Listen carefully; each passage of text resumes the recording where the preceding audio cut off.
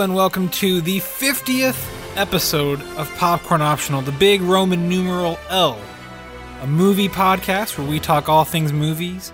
After 10 years, 18 movies, Marvel has released their long-awaited 19th film, Avengers: Infinity War, the culmination of years and years of storytelling and character moments and plants and payoffs, and we're here after 10 years later from Iron Man in 2008. We're going to review Avengers: Infinity War. We don't really have a whole lot else other than that, but there is plenty to get to within that because it's a 2.5-hour epic. I don't know if you can, I don't know how to describe it. It's a mind melter. It's a mind melter. It's a mind bender. It's a mind destroyer. It's a heart destroyer. Not to get too much into spoilers. But my name is Cameron Slimia, and I am joined by my co-host, Jake Brown. Hey man, good to be here, and I think it's pretty cool that we've done 50 episodes of the Big L. Big L? As the Avengers take their first Big L, maybe. Ooh. I don't know. We'll talk about it. Unfortunately, Trevor, our third partner in crime, couldn't be with us tonight. He has caught the bubonic plague. But dude, something's going down in Waco. Everybody's sick. Yes. Consistently. Yes. Trevor, you got to get healthy, man. The only piece of news or trailers that we have to get to is that the Venom trailer dropped last week with Tom Hardy. And I feel like you and me, Jake, have very different opinions on this trailer. Really? Oh, I hate it. I think it looks really bad. Really? Yeah. Okay. What is Tom Hardy doing? He's doing such a weird character accent thing. Because I loved this trailer. I was very excited after seeing this trailer. Really? It hit a lot of the beats that I was hoping for, and it finally actually showed Venom. It didn't shy away from that side of the character, or it didn't. Because the whole time, Marvel or Sony or whoever is the one that's actually making this has been saying things that make me feel like they're not actually gonna have the actual symbiote of Venom in this, or he plays a very small role at the end, which would be stupid. Nobody wants to go see a Venom movie where you don't actually see Venom. We want to see Venom. And this trailer shows that in full force and kind of gives us a peek into the madness. Mm-hmm. I think there's going to be some really cool stunts and effects that happen with this character. Whether or not... Yeah. I'm curious. I didn't have time to look this up. Is this going to be rated R, or is this a PG-13 movie? If it's Sony, I'm betting it's PG-13. And that's my biggest thing is this is not a Marvel thing. The CGI looks bad. Tom Hardy doesn't look good. It feels really cheesy. It feels really predictable. I don't know, man. It felt like one of those weird YouTube fan films, but just at a high level with Tom Hardy somehow in the lead. Nothing about it made me excited.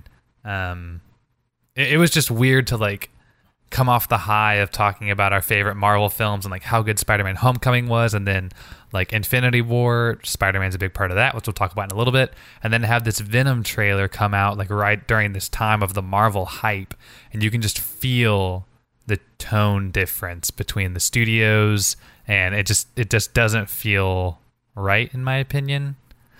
I don't know. Maybe I'm wrong. I hope I'm wrong. I never want movies to be bad because we're probably going to have to see it. And so I want it to be good. It just doesn't feel like the good foundation is there, in my opinion. Do you think that comes from the studio, or just there's something about the look of it and everything that doesn't feel right? Yes, to both of those things. It's one of those things to me that I like the concept of it, and I'm curious if that translates then into execution. The idea of having this anti-hero Venom, which he's kind of morphed into more of an anti-hero anyways in modern comics. Mm-hmm. But I'll be curious to see how it works, because the trailers so far have all felt small and they haven't showed us much, and I get that a lot of that probably has to do with the fact that they have unfinished CGI, and the suit or the symbiotic suit is all CGI. So I'm optimistic. But you always are, Cameron. I always try. Well, I can get really down on things. Like I was really down on Ready Player One before it actually came out. That's true. Yeah. But I feel like that was because I loved the source material so much. You know, I feel like I say this a lot. I always want to go into a movie loving it. Like I'll always try to find the best in it. And I think there's like, I love Tom Hardy. I'll go see, he's borderline mensch for me. If anything, watching this makes me appreciate Marvel even more. Yeah. And I feel like we talk about this a lot. Yes, we are Marvel fanboys. Say whatever you want, whatever. But at the same time, I will go ahead. And Jake, you texted us last night about this. Wonder Woman, you love Wonder Woman. Like, it's not a thing against other studios. It's just that Marvel does it so much better. Yeah. Yeah, I rewatched it last night because it's on HBO for a little bit longer, and it's amazing. It's one of the best films of last year. Gal Gadot is like just born to play that role. Chris Pine, like he nails one of the best performances in his career. The only Chris not in the Avengers Infinity War. For real. And he's the best one. And so, yeah, I mean, I think Wonder Woman is fantastic. We'll give DC credit when they deserve credit, and we'll give Fox credit when they deserve credit. Logan is amazing. X-Men First Class, amazing. Days of Future Past, pretty good. But Apocalypse, terrible. Yeah, not so hot. I haven't seen Deadpool, so I can't say. Fantastic Four, not so hot. You haven't seen Deadpool? Oh my god, I haven't seen Deadpool. Dude, you got to get on Deadpool. I know, with the new one coming out, you got to see it. I mean, they have like the best quality assurance department in the world. Better than Google, better than Facebook. Marvel's got it down. And so the news came out today that Marvel has plans through 2025, which, just to do a little bit of simple math, that's 7 years. 3 films a year. They have 21 films planned out from here until then. And that blows my mind that they're thinking that far in advance. And I think that they're the only ones that deserve, like outside of Lucasfilm, but they're the only ones that deserve to think that far in advance. Everybody else, it's like, just make a good film, make one good film, and then go from there. But this is like, you've made 18, you've made, a handful of great films, a bunch of really good ones, and some that were okay. Mm-hmm. But for the most part, they're entertaining, and they deserve to be able to do that. And when they say that, that's exciting and not eye-rolly and being like, hey, we'll just focus on what's ahead of you.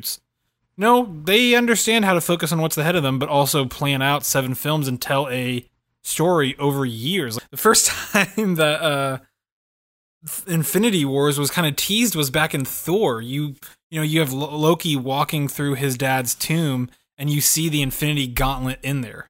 And so this isn't 7 years that they've been teasing this specific thing. Alrighty, well, that's all we have for news and trailers. Let's go ahead and get into our review. Now it's all, I can't think of even Star Wars. I can't think of something that's been building in a movie universe as much as this series has been building. Yeah, I mean, we joked about it last week in our big ranking of the Marvel movies. Like, when they say it's the biggest crossover or like combination of pop, like, it's true. When it is like the longest smoking gun that I can think of in cinema history. It is insane.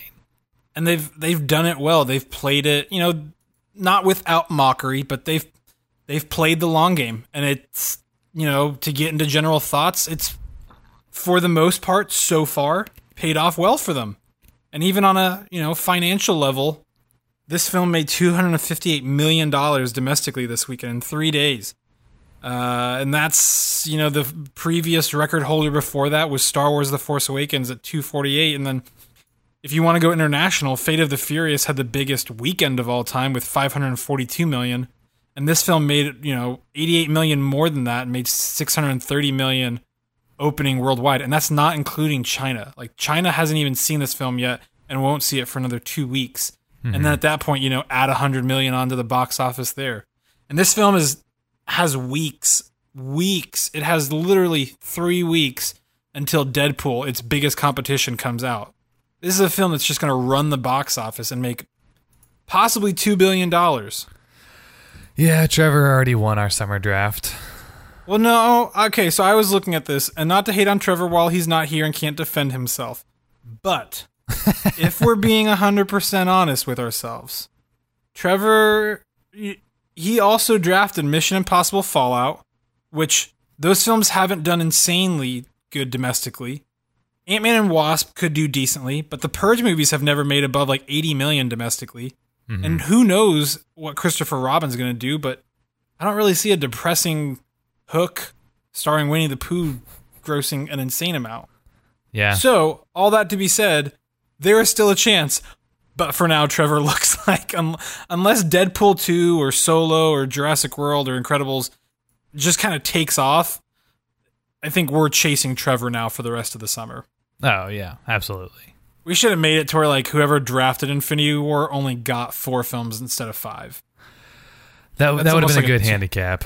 Yeah, it's almost, aiding Trevor just in simply having that 5th film, even if it's nothing.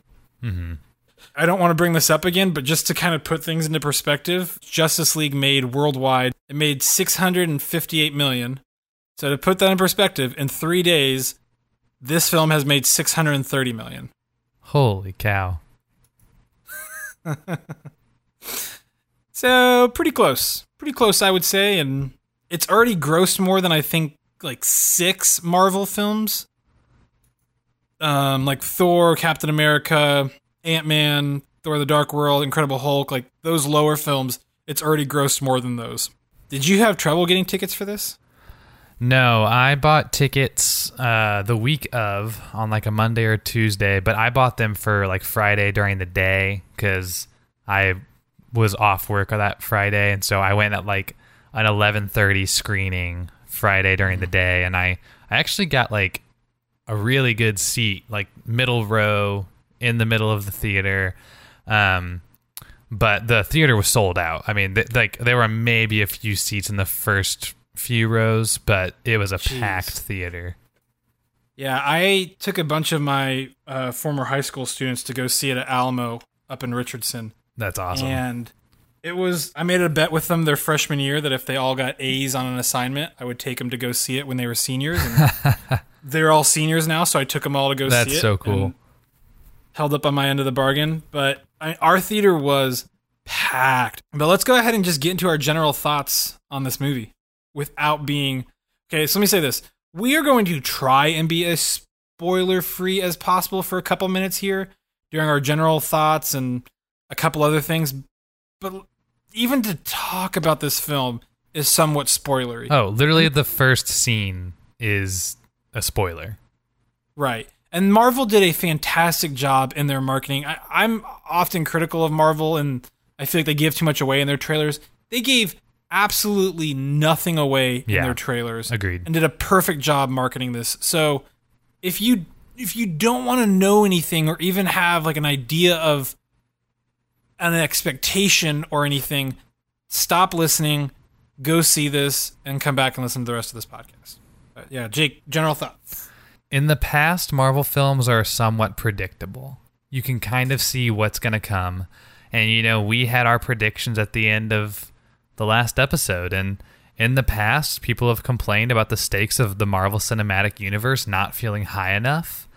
And man, this movie makes up for all of that and then some. This movie grabs you by the throat from the very first scene and doesn't let go until it's thrown a planet's worth of emotion at your face.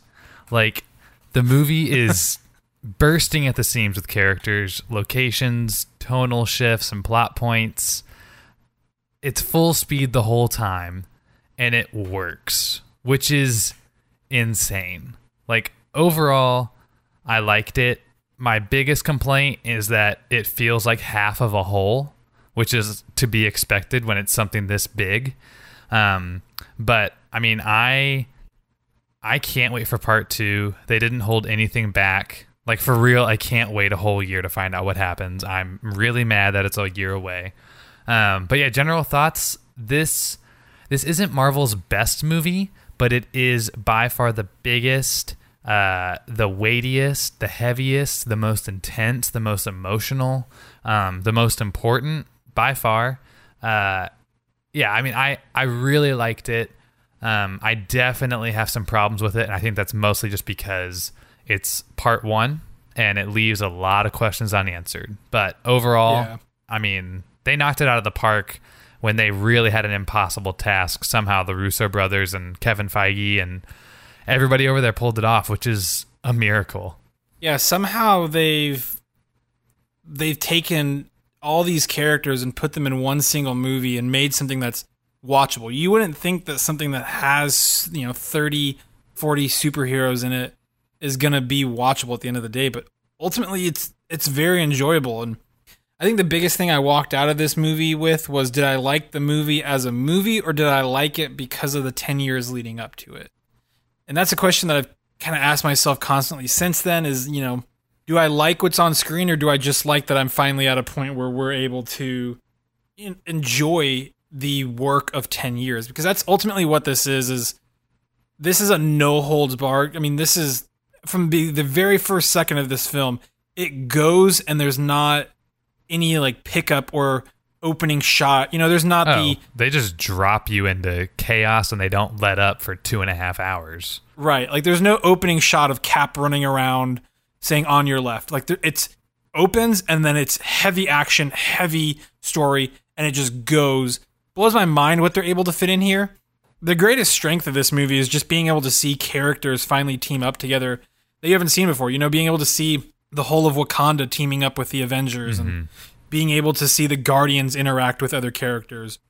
All of that is just fantastic. And that's where this film, in my opinion, really shines. Those moments of getting to see people that you'd never thought you'd see actually interact. It would be like, not to take from Patton Oswalt, but it's like getting to see Star Wars mix with Marvel, because it's just these characters like Doctor Strange, who it's like, okay, you've seen him interact with Thor, but you haven't seen him interact with Tony Stark or Spider-Man, or how their wits all come together. And you get to see that here. And I don't think that's a spoiler because it's in the trailer. It's amazing the team-ups that they get and how much they nail the team-ups in this film. I will agree with you that like it definitely feels like half of a whole, and it does feel like the two-part season finale of a TV show in a lot of ways. Yeah. Like if you haven't seen basically all of the Marvel movies, or at least like the main film of all of these characters, this movie will not make sense to you, because it just drops you into it, which is awesome.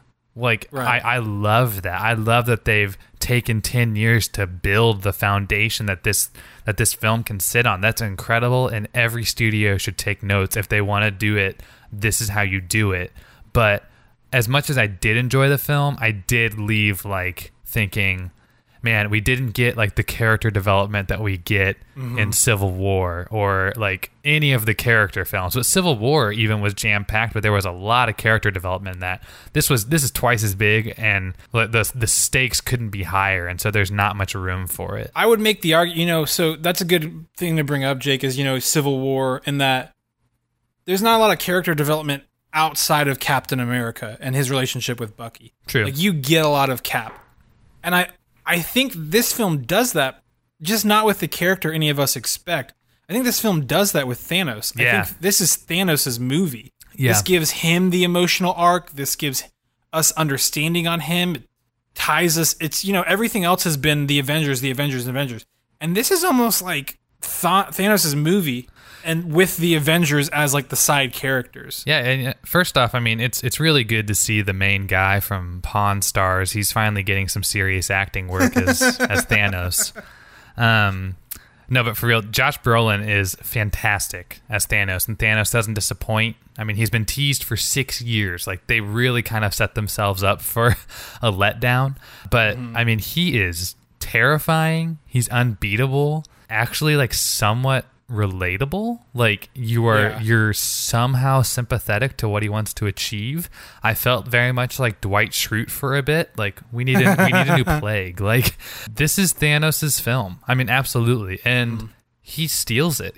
It is fantastic. And what's awesome is they built the character up enough so in part 2, like, you understand both sides, and obviously you're rooting for the Avengers unless like you're a Nazi or something. But Like, you understand the guy's motivations. You understand where he's coming from, what he's going to do, how he thinks. That's the biggest complaint that we have with the DC films is, like, with Steppenwolf, nobody cares. Steppenwolf is lame. Right. And, like, who is this person? He's just obsessed with his mom and a bunch of boxes. Like, I don't care about this. Whereas now, we just spent 2.5 hours understanding the backstory of who Thanos is and what his mission is and why he wants to achieve it and like how strong he is. And part 2 is gonna be like punch you in the face, intense and awesome. And this film shows the physicality of Thanos. It shows the smarts of Thanos.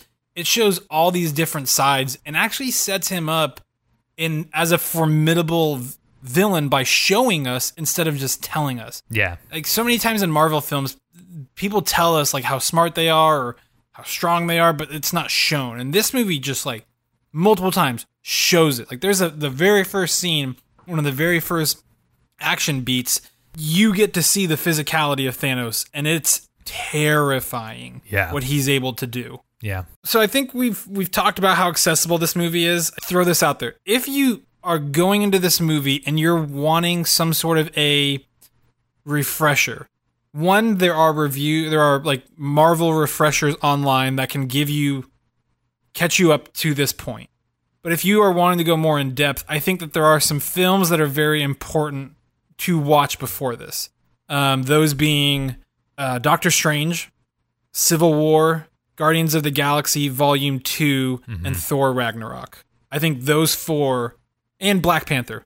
But you can't watch Black Panther right now because it's out of theaters and doesn't come out on DVD till next week. I would add Guardians 1 because that's the best explanation of what the Infinity Stones are. Yeah, that's true. Yeah, those are like the 5 or 6 main films that really establish like the stakes and what's going to happen. And if you haven't seen those movies already, like what the heck are you doing? Get out of here, go watch those, then go watch Infinity War, and then come back. We also have reviews out on Guardians of the Galaxy 2, which was our very first review if you want to go see us as babies. Oh, was it really? We have reviews. Yeah, it was our very first review. Wow. Almost a year ago. And then we also have reviews out on Thor Ragnarok, Spider-Man Homecoming, and Black Panther. So you can go find all of those on our website or on iTunes. Really quick, I'm going to run through a couple things, and I want you to tell me whether or not you think this film falls into any of these typical Marvel faults. Do you want just like a yes or a no? I just want a yes or no. Okay. So, bad villain. Hell no. Lack of depth. Somewhat in the character development, but no. Poor score. Yes. Unwillingness to kill big characters. No. Predictability. Nope. Poor cinematography. Kind of. Poor CGI. Kind of. Okay, so yes, this film has typical Marvel things, but, and the reason why I want to say this is, for those of you that have watched Marvel films and those things have taken away from your experience, none of those things that we listed that we said yes to, and I agree with all of Jake's ones, none of those take away from the quality of the film. Like, the poor CGI at certain points or the cinematography never take away from the enjoyment of the film. It's never distracting or makes you go, oh my gosh, what am I watching? It's still enjoyable. So please go see it. It's well worth your time. And, you know, small indie films like this just kind of need your money. So it's worth it's one of those things where, you know, you're worried that if not enough people go see it, they're not going to make another. That's very true. They might not make the 4th one. They might not. It's already in the can. They've already shot it. But they might not make it. Okay, let me throw this out there. If Kevin Feige or somebody up at Marvel, if you're listening to this, which you're probably not, but if this gets out there, let me just throw this idea out there. You moved the Avengers Infinity War up 1 week. Now, there's a very large time slot in the middle of August where nothing is going on. And you could make the bukuist of bucks. And I think you should just release the film there. But when does Captain Marvel come out? March. When does Ant-Man come out? July. Captain Marvel comes out next March? March 3rd. And then Avengers Comes out May 3rd. So much time and so many things. There are 368 days between now and when Avengers 4 comes out. But my body's ready. Okay, we're going to get into spoilers. we've probably already spoiled parts of things. We've tried to be very careful, but we're going to really dig deep into this film. So go ahead, stop listening, go see it. If you've already seen it, keep listening. We're about to just spoil everything, though. So let's talk the actual Avengers. And like I said earlier, my favorite part of this film is the team ups that we get. You know, the Thor with Groot and Rocket, or Tony Stark with Doctor Strange and Spider-Man. All of those team ups are the greatest parts. Or when you see, gosh, the funniest part of the entire movie is Chris Pratt's interaction with Chris Hemsworth when Star-Lord and Thor meet. And Chris Pratt as Star-Lord is trying to make his voice super macho around Thor. And it's so fun. So, but wouldn't we all be that self-conscious around Chris Hemsworth? Are you kidding me? The dude's massive. I would be, Drax's putting my comments arms out. of just like, "Oh, you are a man. This is a god." Like, just how obsessed he was. Drax was great in this film once again. I mean, that scene where he's just standing there and he's how long have you been there? 1 hour. I've mastered the skill. I mean, this film is funny. This film weirdly brings funny. The jokes. It's weirdly funny and incredibly depressing. Yeah. It's definitely the bleakest film that Marvel has put out so far as like the overall tone and scope of where it goes. It's so bleak. You know, where it leads to, which we'll get to. But before we get there, were there any team ups that didn't work for you that you saw and you were kind of like, I could do without that? So the Earth team was fine. I think it wasn't as interesting because it's mostly interactions that we've seen before until they go to Wakanda. I do think one of the best like shots in the movie, even though it's totally CGI, is when Captain America and Black Panther run out in front of the army and they're running like step for step with each other and jump across. Like, that was such a cool shot. But yeah, that wasn't real. Well, you know what, Cameron? I'm sorry to tell you, this is all make believe. This is not a documentary. Oh my gosh! I know. No, Chris Evans. But yeah, I mean, I think the Earth team was not as interesting because it was mostly the lesser powered Avengers and then Wakanda, which was cool, but like we've seen most of those interactions before. Right. And I talked about this last week. Cap is one of my top 3 favorite characters in the whole MCU.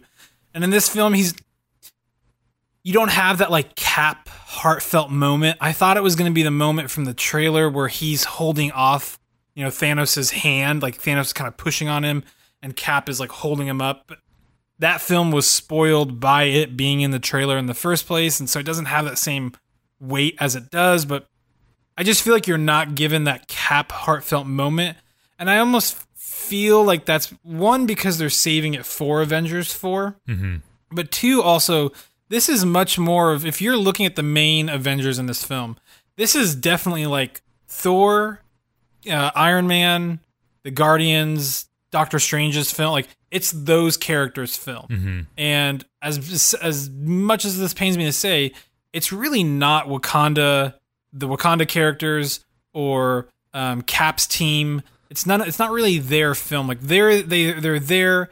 They do a good job of when they're on screen, but it is definitely not their film in the grand scope of like what we see. I think that's partly like establishing the level of intensity and ability that Thanos has, though, because most of the Earth team are the lower powered Avengers minus Scarlet Witch and Vision, but like the most powerful people that you think of, at least in my opinion, are Hulk, Iron Man, Doctor Strange, Spider-Man, Thor.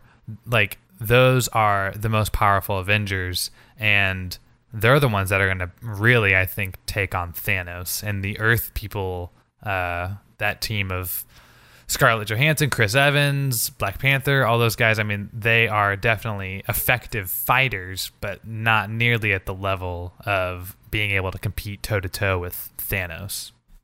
But that's what makes their moments, like that moment with Cap and him holding off Thanos for that second.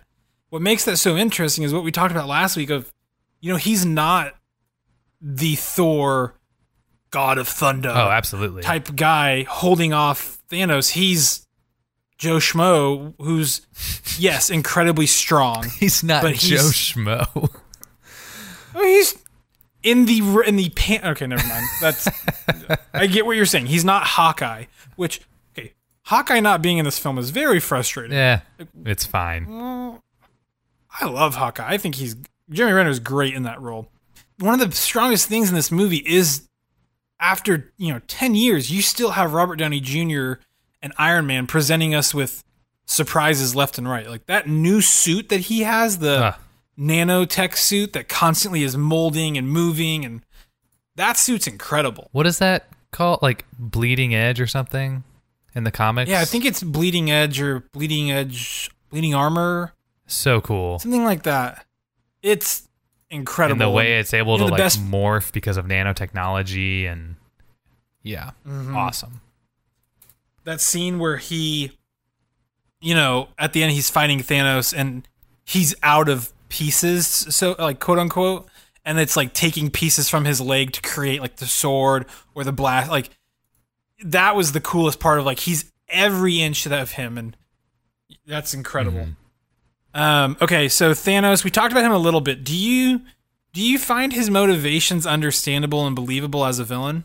Yeah, I mean, obviously it's an extreme, but like, right. I will admit to having had thoughts of like, there's too many people that don't deserve to be alive, which is harsh. We need a new plague. Like I've pulled the Dwight Schrute card on occasion. That makes you sound really evil. Let me just say that Jake is a very kind-hearted person. He's not a type of person that would be like, hey, we need a plague, like let's kill off a bunch of people. Every day we move further away from God's light. What's that meme? Is that the meme? Whatever.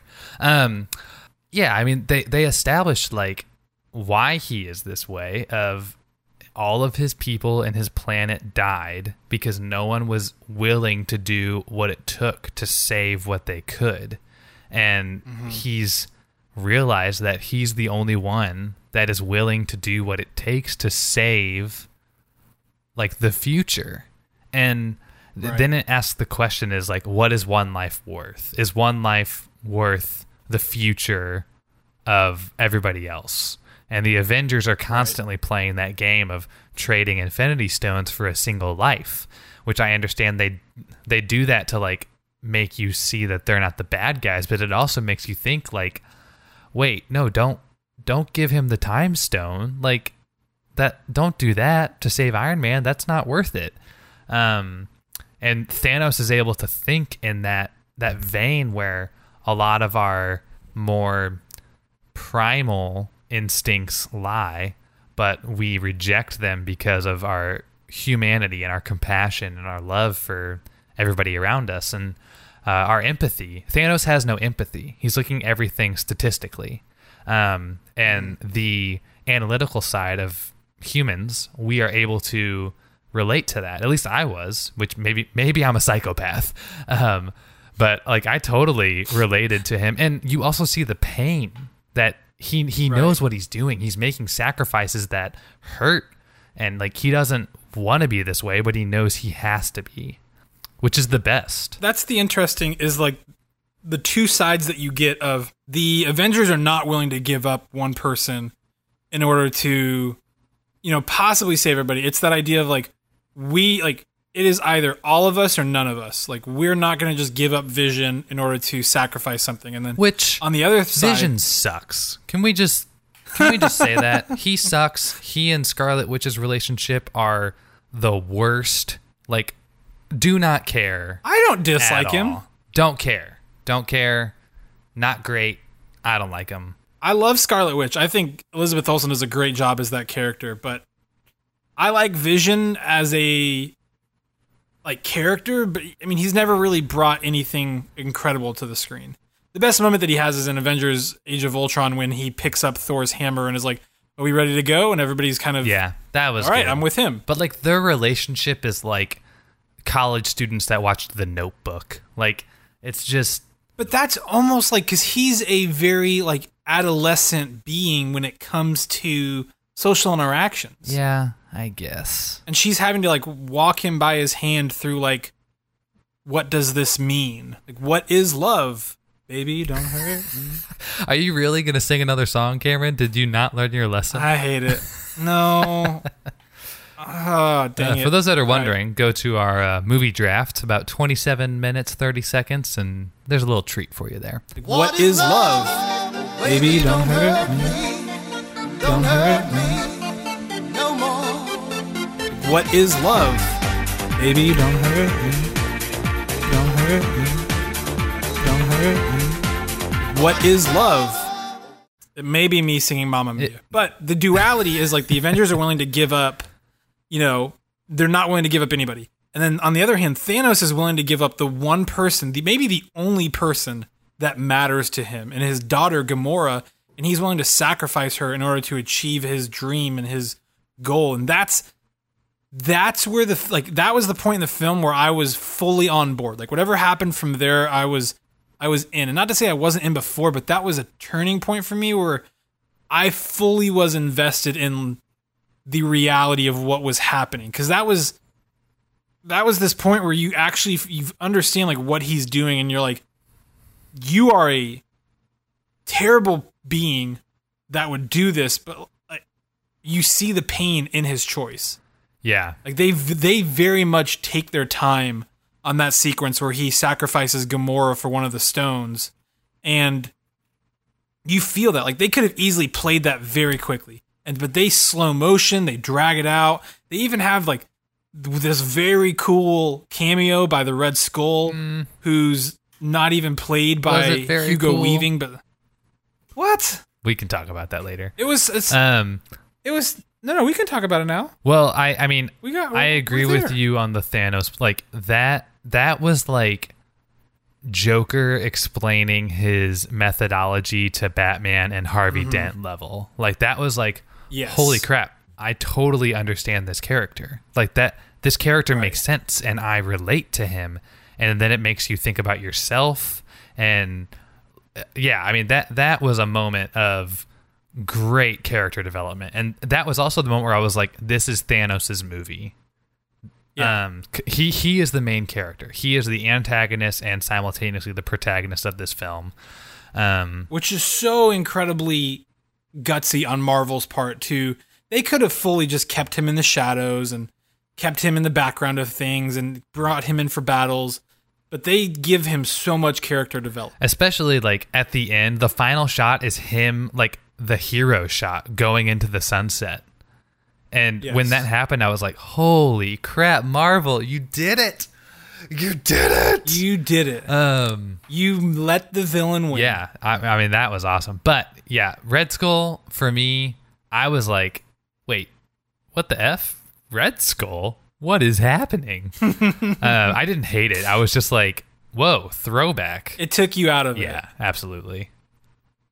Yeah. Were there ever places in the film where the pacing felt too much? Because, I mean, I don't think you could ever say the pacing let down. The pacing was just so constant that there were times where I found myself like, and I say this to my wife all the time, like, I'm a processor. I need just like a minute to process what just happened.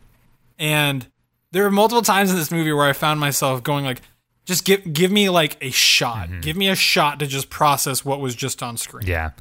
There definitely was very little breathing room in this film. There's no time. And like, I do think this movie would be better if it was like 3 hours, you know? The rare this movie would be better if it was Seriously. Like it is so rare that I would say that, but I do think it would have been better if it had been 15 minutes longer of just a little bit of breathing room, a little bit more character development. I think one of my favorite scenes of the whole film is when Thor and Rocket are in their little ship and talking about just everything that Thor's been through. Like that's the first moment he's gotten to breathe since the events of Ragnarok. And you see him realizing the weight of everything that just happened. Like, his people are dead, his world is dead, his friends are dead, his brother's dead, he killed his sister, his dad, like, he's having all these realizations, and that's really the only emotional beat in the film that doesn't involve Thanos. Right. So, I mean, the pacing is a problem in a way that it's too fast and too much, but I think I would rather have it that way than be too drawn out. I'm curious if having no breathing room makes that 2.5 hours pass by, because I feel like maybe, and I could be wrong on this, but maybe if they had those calmer moments, you would feel the length of the film. Like, this film does not feel 2.5 hours whatsoever. No, this movie flies by. So I think that's a smart choice on their part, but it's definitely, it's a lot. And maybe it's a brilliant move on their part, because then it makes you have to go see the movie. Yeah, and also, I mean, I think they basically wrote and shot this as a whole thing, like 2 parts together, and I think they just kind of cut in between, like, the second and third act, basically. Like, this was the turn, like the fall of the hero, and then he has to rise above to the action and story and character development climax. Like, they basically just cut at the fall. And so I think if you watch it as a whole piece, it might be more typical in terms of character development and stuff. But, like, when you zoom in, this is basically a 2-act film. And when you zoom in, like, you don't get the full structure. Yeah. And then Avengers 4 is presumably all third act. I guess. I mean, we'll see.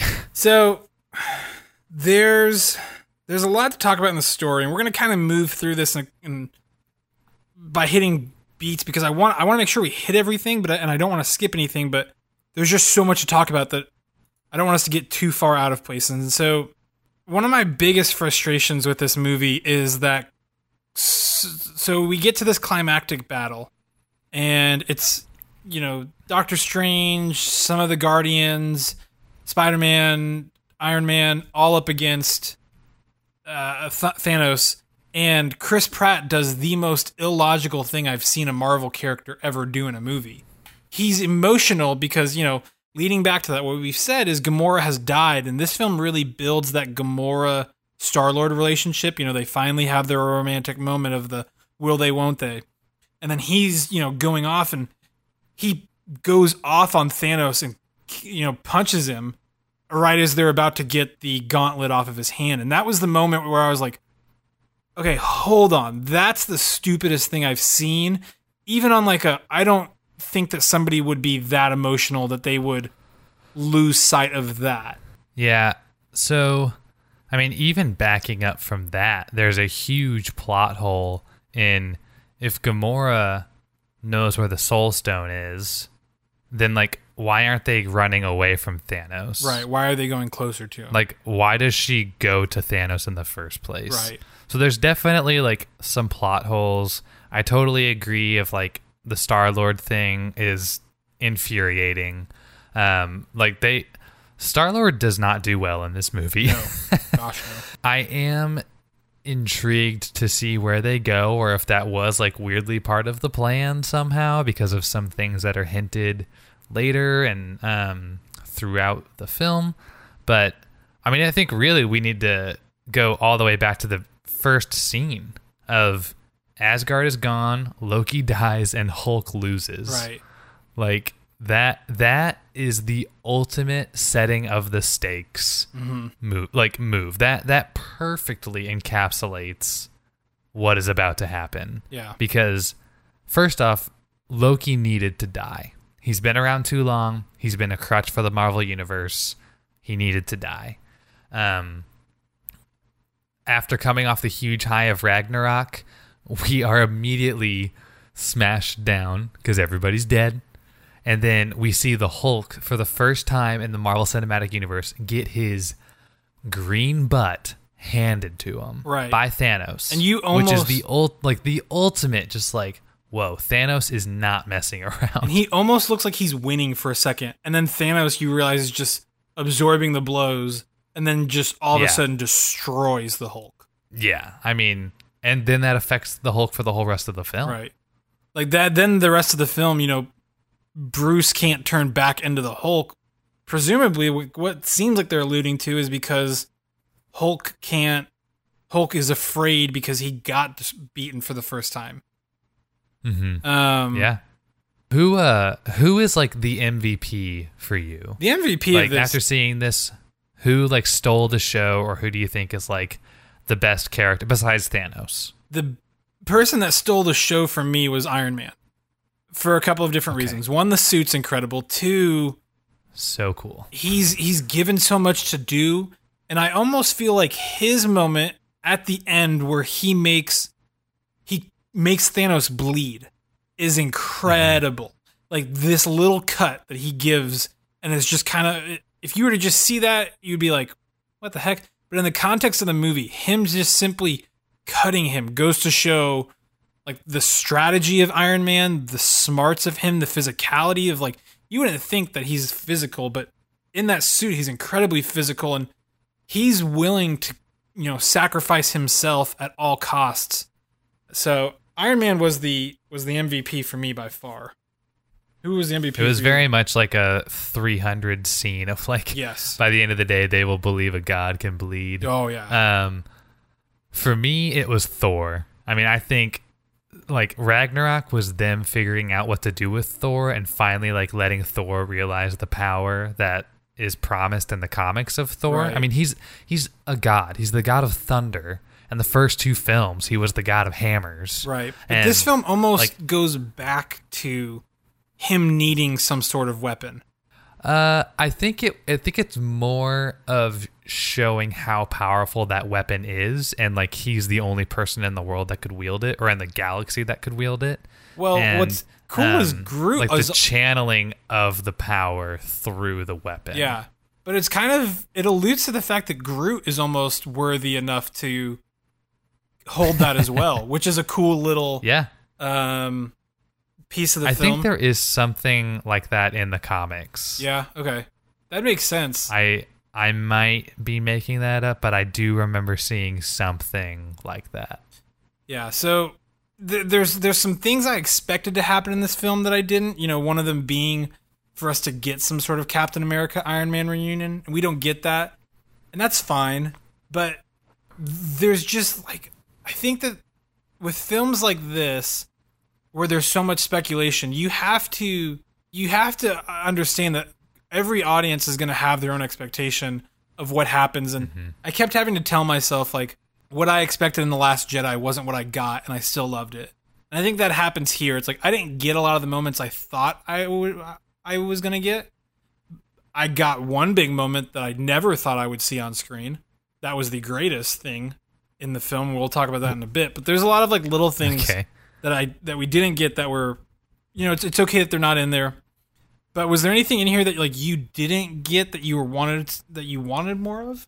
I think for me the biggest thing is just character development, but I totally understand that there's like 30 characters in this film that all had their own film, and this is not a character development type film. I wish we got to see a little bit more of Wakanda. Like, I think that would have been cool after seeing Black Panther. I think people were hungry for more of Black Panther, and we got very little of that. I really don't know what I could have asked for more of. I mean, this film blew away every expectation I have. I thought I knew what was going to happen, and I literally couldn't have been further from what did happen. And so, I mean, I was very pleasantly surprised. Literally within the first scene of this movie, when they kill Loki and Hulk loses, and like I was just like, whoa, we are not messing around. Yeah, they set it up very early on, and that. Okay, we'll get to this in a sec. So Doctor Strange very much alludes to him having an end game, or he says it at one point. He's like, "We're in the end game now," and he gives up that time stone. So do you think that we are on the path of the 1 in 14 million possible routes? We're on the one path that leads to that, and that's why he gave it up? Yeah, I mean, to give context, Doctor Strange uses the time stone to look at like 14.5 million variations of possibilities. They win in one of them. For Star-Lord messing up, them trying to get the gauntlet back implies that they lost that situation. But the Doctor Strange saying that they're in the end game implies that, well, maybe this was part of the strategy all along. Right. So I honestly am at the point where I'm not going to try and predict things just because I was so off with this movie. Right. Obviously, the end of this film is neutered by what we know. Yeah. Like, so let's go think ahead that's and get the into bummer. the end. At the end, super heavy. People were weeping in my theater. We have Bucky Barnes, Drax, Groot, Mantis, Scarlet Witch, Peter Parker, Star-Lord, Black Panther, Doctor Strange. Doctor Strange dies? Yeah. I missed that one. He's one of these. So and as you know, who else? as we get to the end, Thanos finally gets all of the Infinity Stones, and what's been leading up to the entire film is the fact that if he's been wanting to get the Infinity Stones so he can snap his finger and wipe out half of the galaxy. And he does that, and all of a sudden, and this is a moment that, like, this happens in the comic books, and this was always the moment that everybody said is the unfilmable moment. Like, you can't end a film. It's not cinematic to have somebody snap their finger and kill off half the universe. But they do it, and it's cinematic as heck. And Spider-Man made me cry in this scene. Oh my gosh. Dude, kids were weeping in my theater. Like, it was so heavy. But, I mean, Marvel neuters the end of the film by announcing sequels for most of these characters that die. Like, we know we're getting more Black Panther, more Guardians, more Spider-Man. And so, those are, like, the deaths lack the full weight they could. And it makes this abrupt ending feel unresolved because in the back of our mind, we know that, like, but there's more. And so it's kind of this weird, pointless cliffhanger. But I loved that they did it. Like, I love that we actually get the weight of characters dying. Right. Like, this was so heavy. And yeah, that Peter Parker scene, holy crap. I mean, Tom Holland brings it. And Robert Downey Jr. also in that scene really does a great job. But which is set up by the fact that they had a whole movie together. Yeah.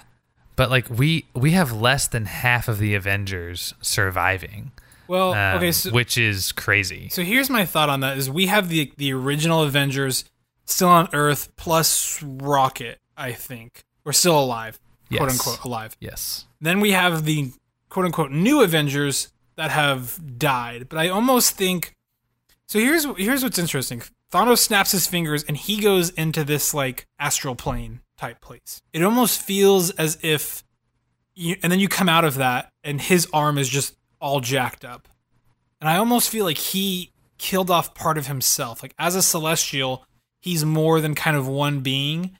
And by killing half of the universe, I think he killed part of himself in that moment. Like a Horcrux. The Horcrux, to get Harry Potter with it.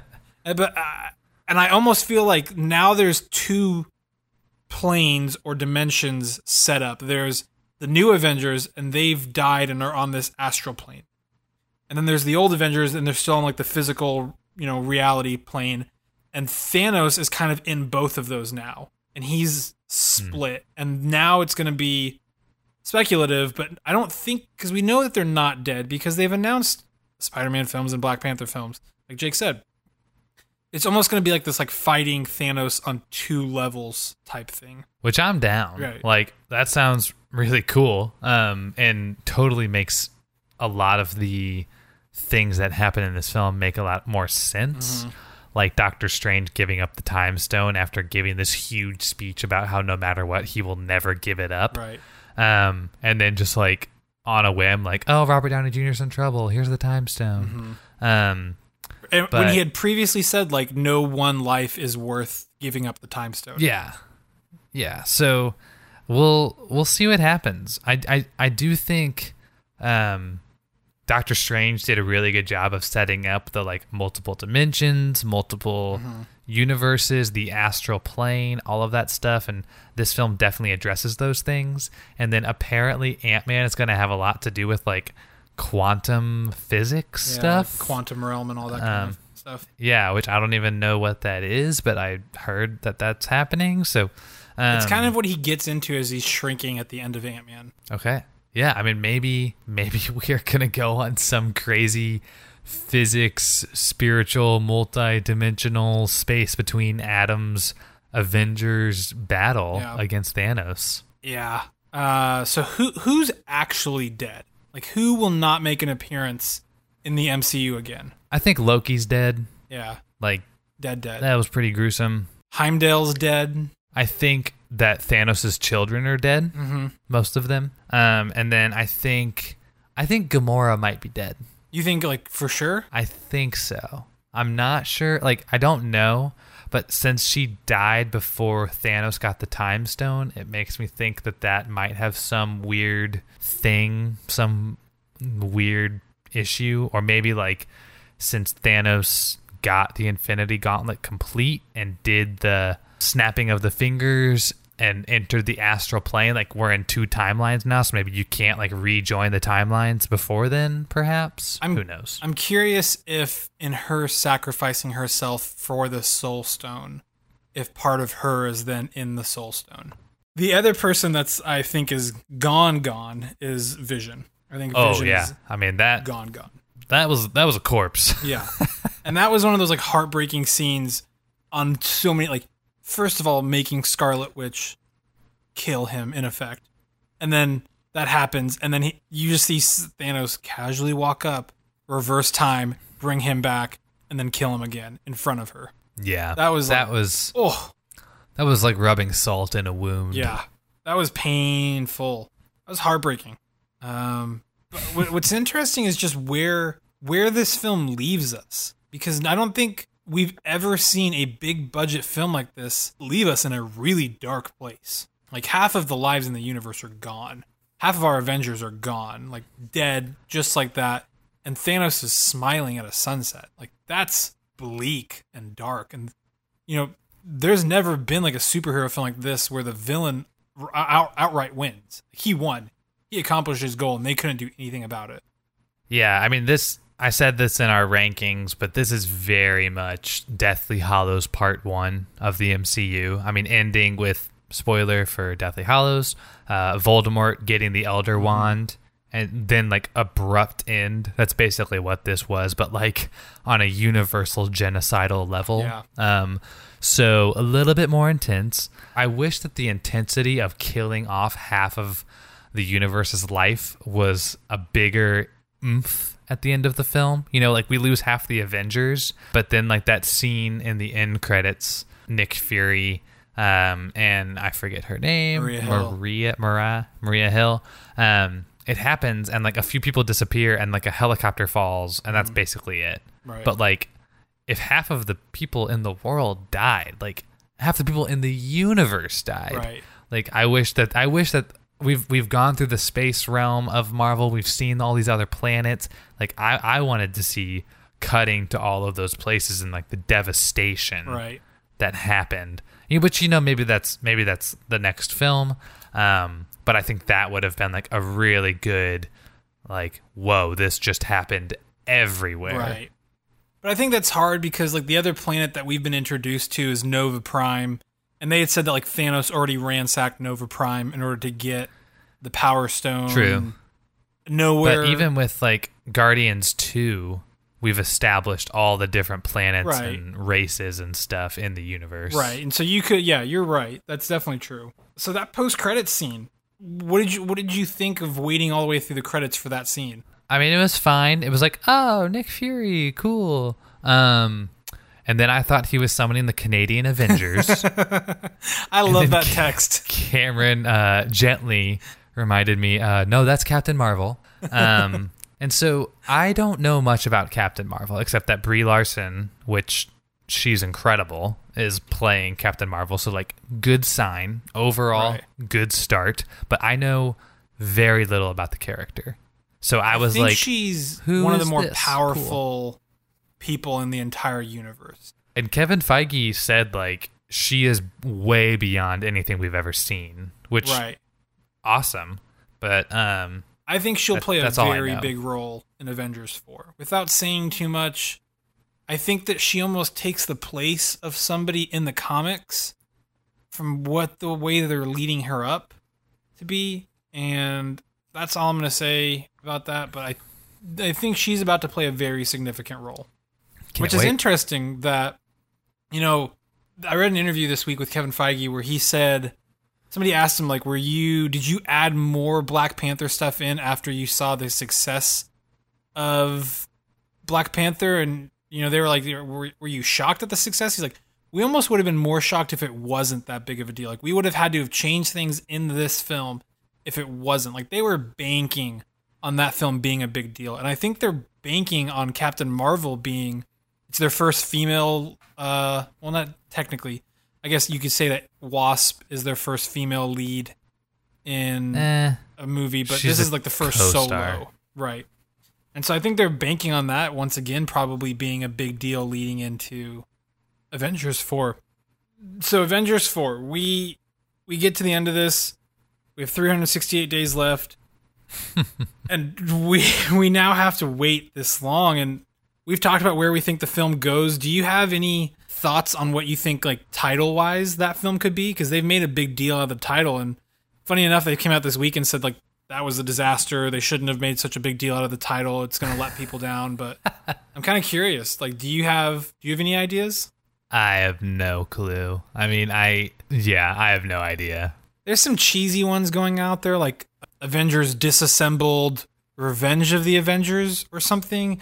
There's all these like weird ones, and then there's the obvious of like Infinity Gauntlet, which is how the comics put it. There's Infinity War, and then there's Infinity Gauntlet. That feels too on the nose. I think there's a lot of good ones out there.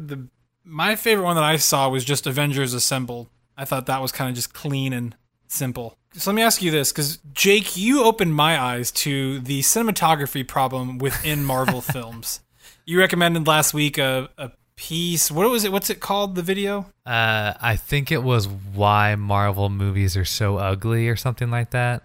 Yeah, that sounds right. But pretty much, goes into the cinematography of why none of these films look good on a cinematography visuals level. So Jake, as somebody that works very closely with cameras and cinematography, where do you think this film sits as far as cinematography goes? Is it an improvement? It's fine. I mean, I think it's really hard to have good cinematography when like 95% of what's happening on screen is CGI. Like, right. At that point, you're basically just trying to keep a consistent light source and light your characters and then hope the VFX artists do a good job.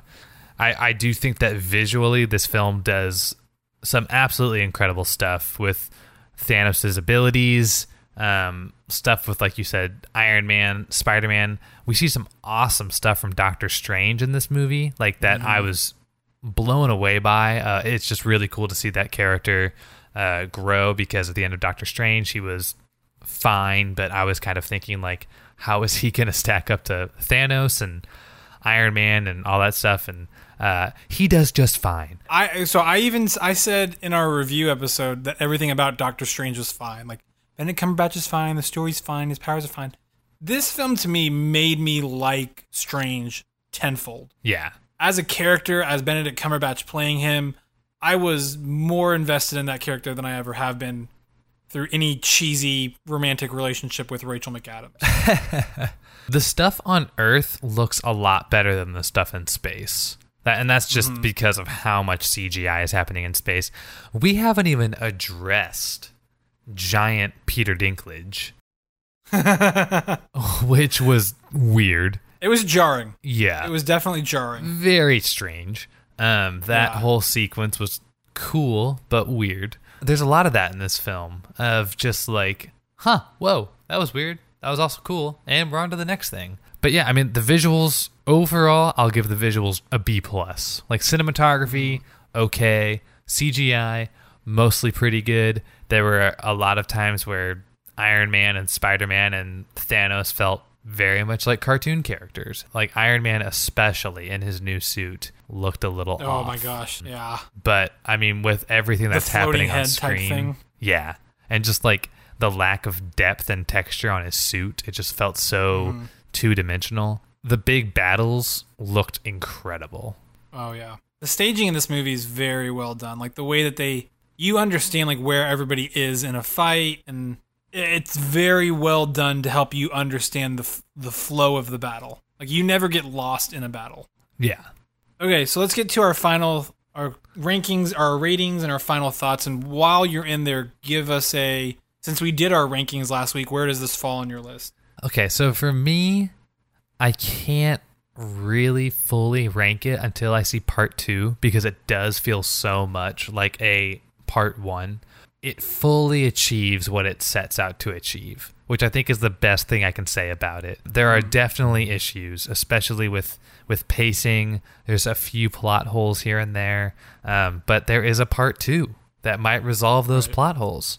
So my complaints, I don't know if they're valid. So as a film, as a whole, with knowing there is a follow-up to resolve something, I'm going to give it an A- because I think, in the words of Thanos, this film is perfectly balanced. They achieve the unachievable and do it in a way that was entertaining, that was disturbing, that was like an emotional roller coaster. Really sets it up for them to have potentially one of the best payoffs or like end of a series ever. So yeah, it's an A- for me. If you're a Marvel fan, like you have to see this. You have to. This is, I'm trying to think of something to compare this to, and you really can't, but like this is, I don't think there's ever been anything like this. This is like Return of the Jedi, man. This is like what culture has been building up to for the past decade.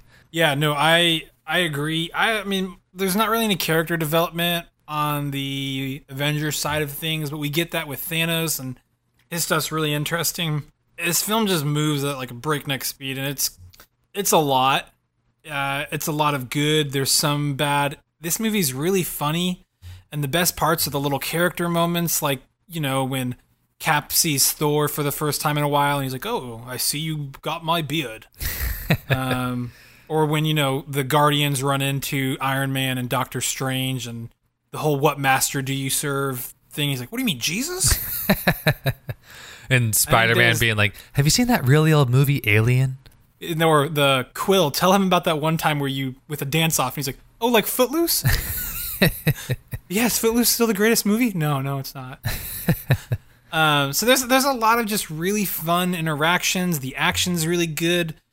This film does a lot of things good, and doesn't do anything horrible. The ending is what makes it amazing for me. It's, as somebody who read Infinity War back when I was in college and finally gets to see that finger snap on screen, that's a moment that just like I never thought I'd be able to see on screen. So this film does a lot, and there's no reason why this film with this many characters and this much going on should work. But somehow it does, and the only thing I can point to is the fact that they've been building up to this for 10 years and have really taken their time getting to this with their characters. So overall, because this is like half, I think I respect this film. I think it's like Iron Man 3 in that like I respect it as much as I like it, and I respect it a lot and what it does, and it's kind of like a B+, A- for me, and then that range of, it's kind of middle of the pack. Like it's above Iron Man 3, maybe below Guardians of the Galaxy.